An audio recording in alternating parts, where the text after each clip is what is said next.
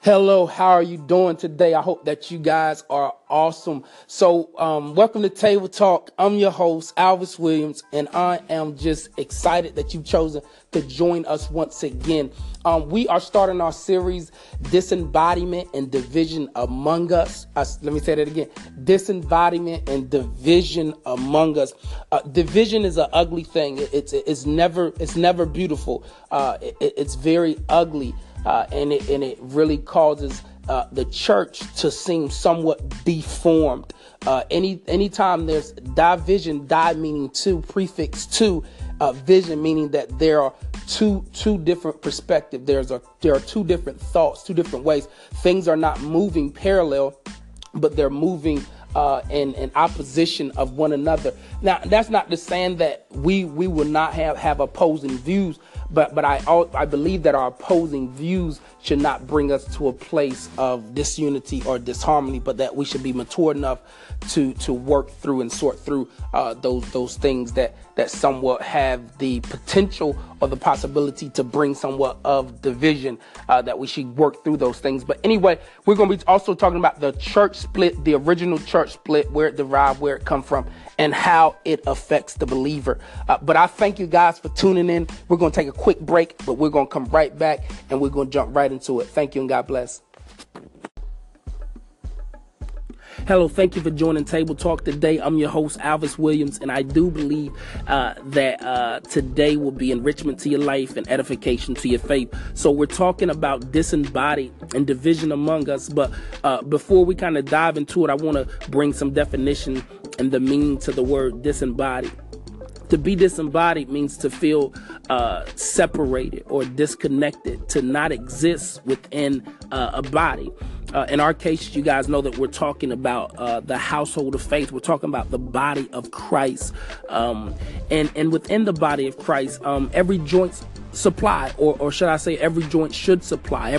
Everyone should feel as if you're in the church and you play a role within the church and you're saved, you should know that that every joint supply, that there's something that you have to bring about significance, to bring about something different, to bring about your skill, your talent, your ability, whatever it is that is significant. But what I've learned through the years is that when there's a house that is divided, when there is division, there are people on the outskirts who feel disembodied. They feel disenfranchised. They feel like what they have to offer is of no worth. It's of no value.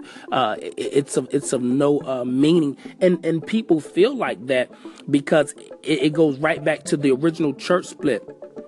The enemy himself in Isaiah 14, he says that I will exalt myself to be like the Most High God. We look at Revelations 12, verse 4 and 6, and we know that he manipulatively persuaded a third of the angels to go with him so that they can come into agreement with how he was thinking, what his perspective, what his perception was of God. But we know a house that is divided against itself. Jesus makes it clear in the gospel that a house that is divided against itself, he said it cannot stand. That house will not stand. That house will be brought to shambles. It will be brought to ruins.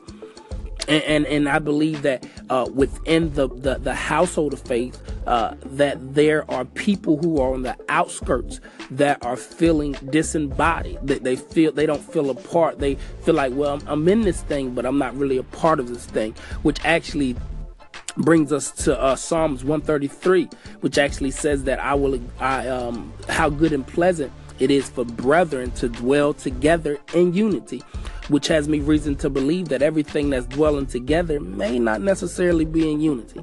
Let me say that again. Everything that's dwelling together may not necessarily be in unity. Being in unity within itself is strength. Being in unity within itself is a weapon against the enemy that lets him know that he doesn't have a way in. Jesus says that regarding marriage. He says, that in which God has put together, he says, let no man separate. Now, when you're talking about marriage and the covenant of marriage and talking about unity, Now we know that God hates divorce. Where you say, hold up, Alex, where you going? No, he hates divorce because divorce doesn't just happen in marriage. Divorce happens within the church.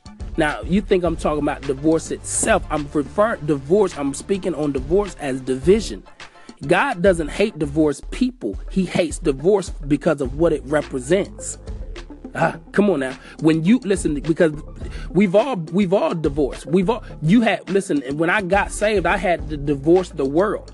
I was married to the world, but I had to divorce the world and I had to come into agreement and covenant with God.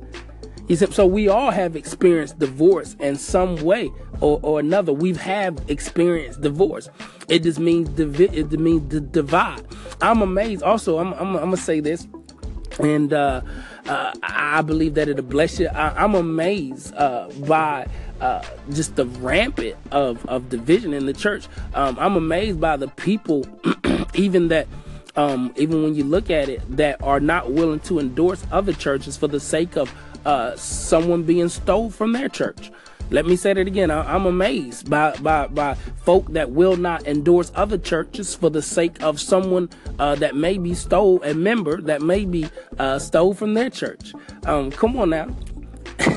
I'm amazed by the people, social media, they will not share other church events because come on now. I'm bringing it to the table. So that's all I had to hit today. Thank you and God bless. Don't ignore it, explore it, bring it to the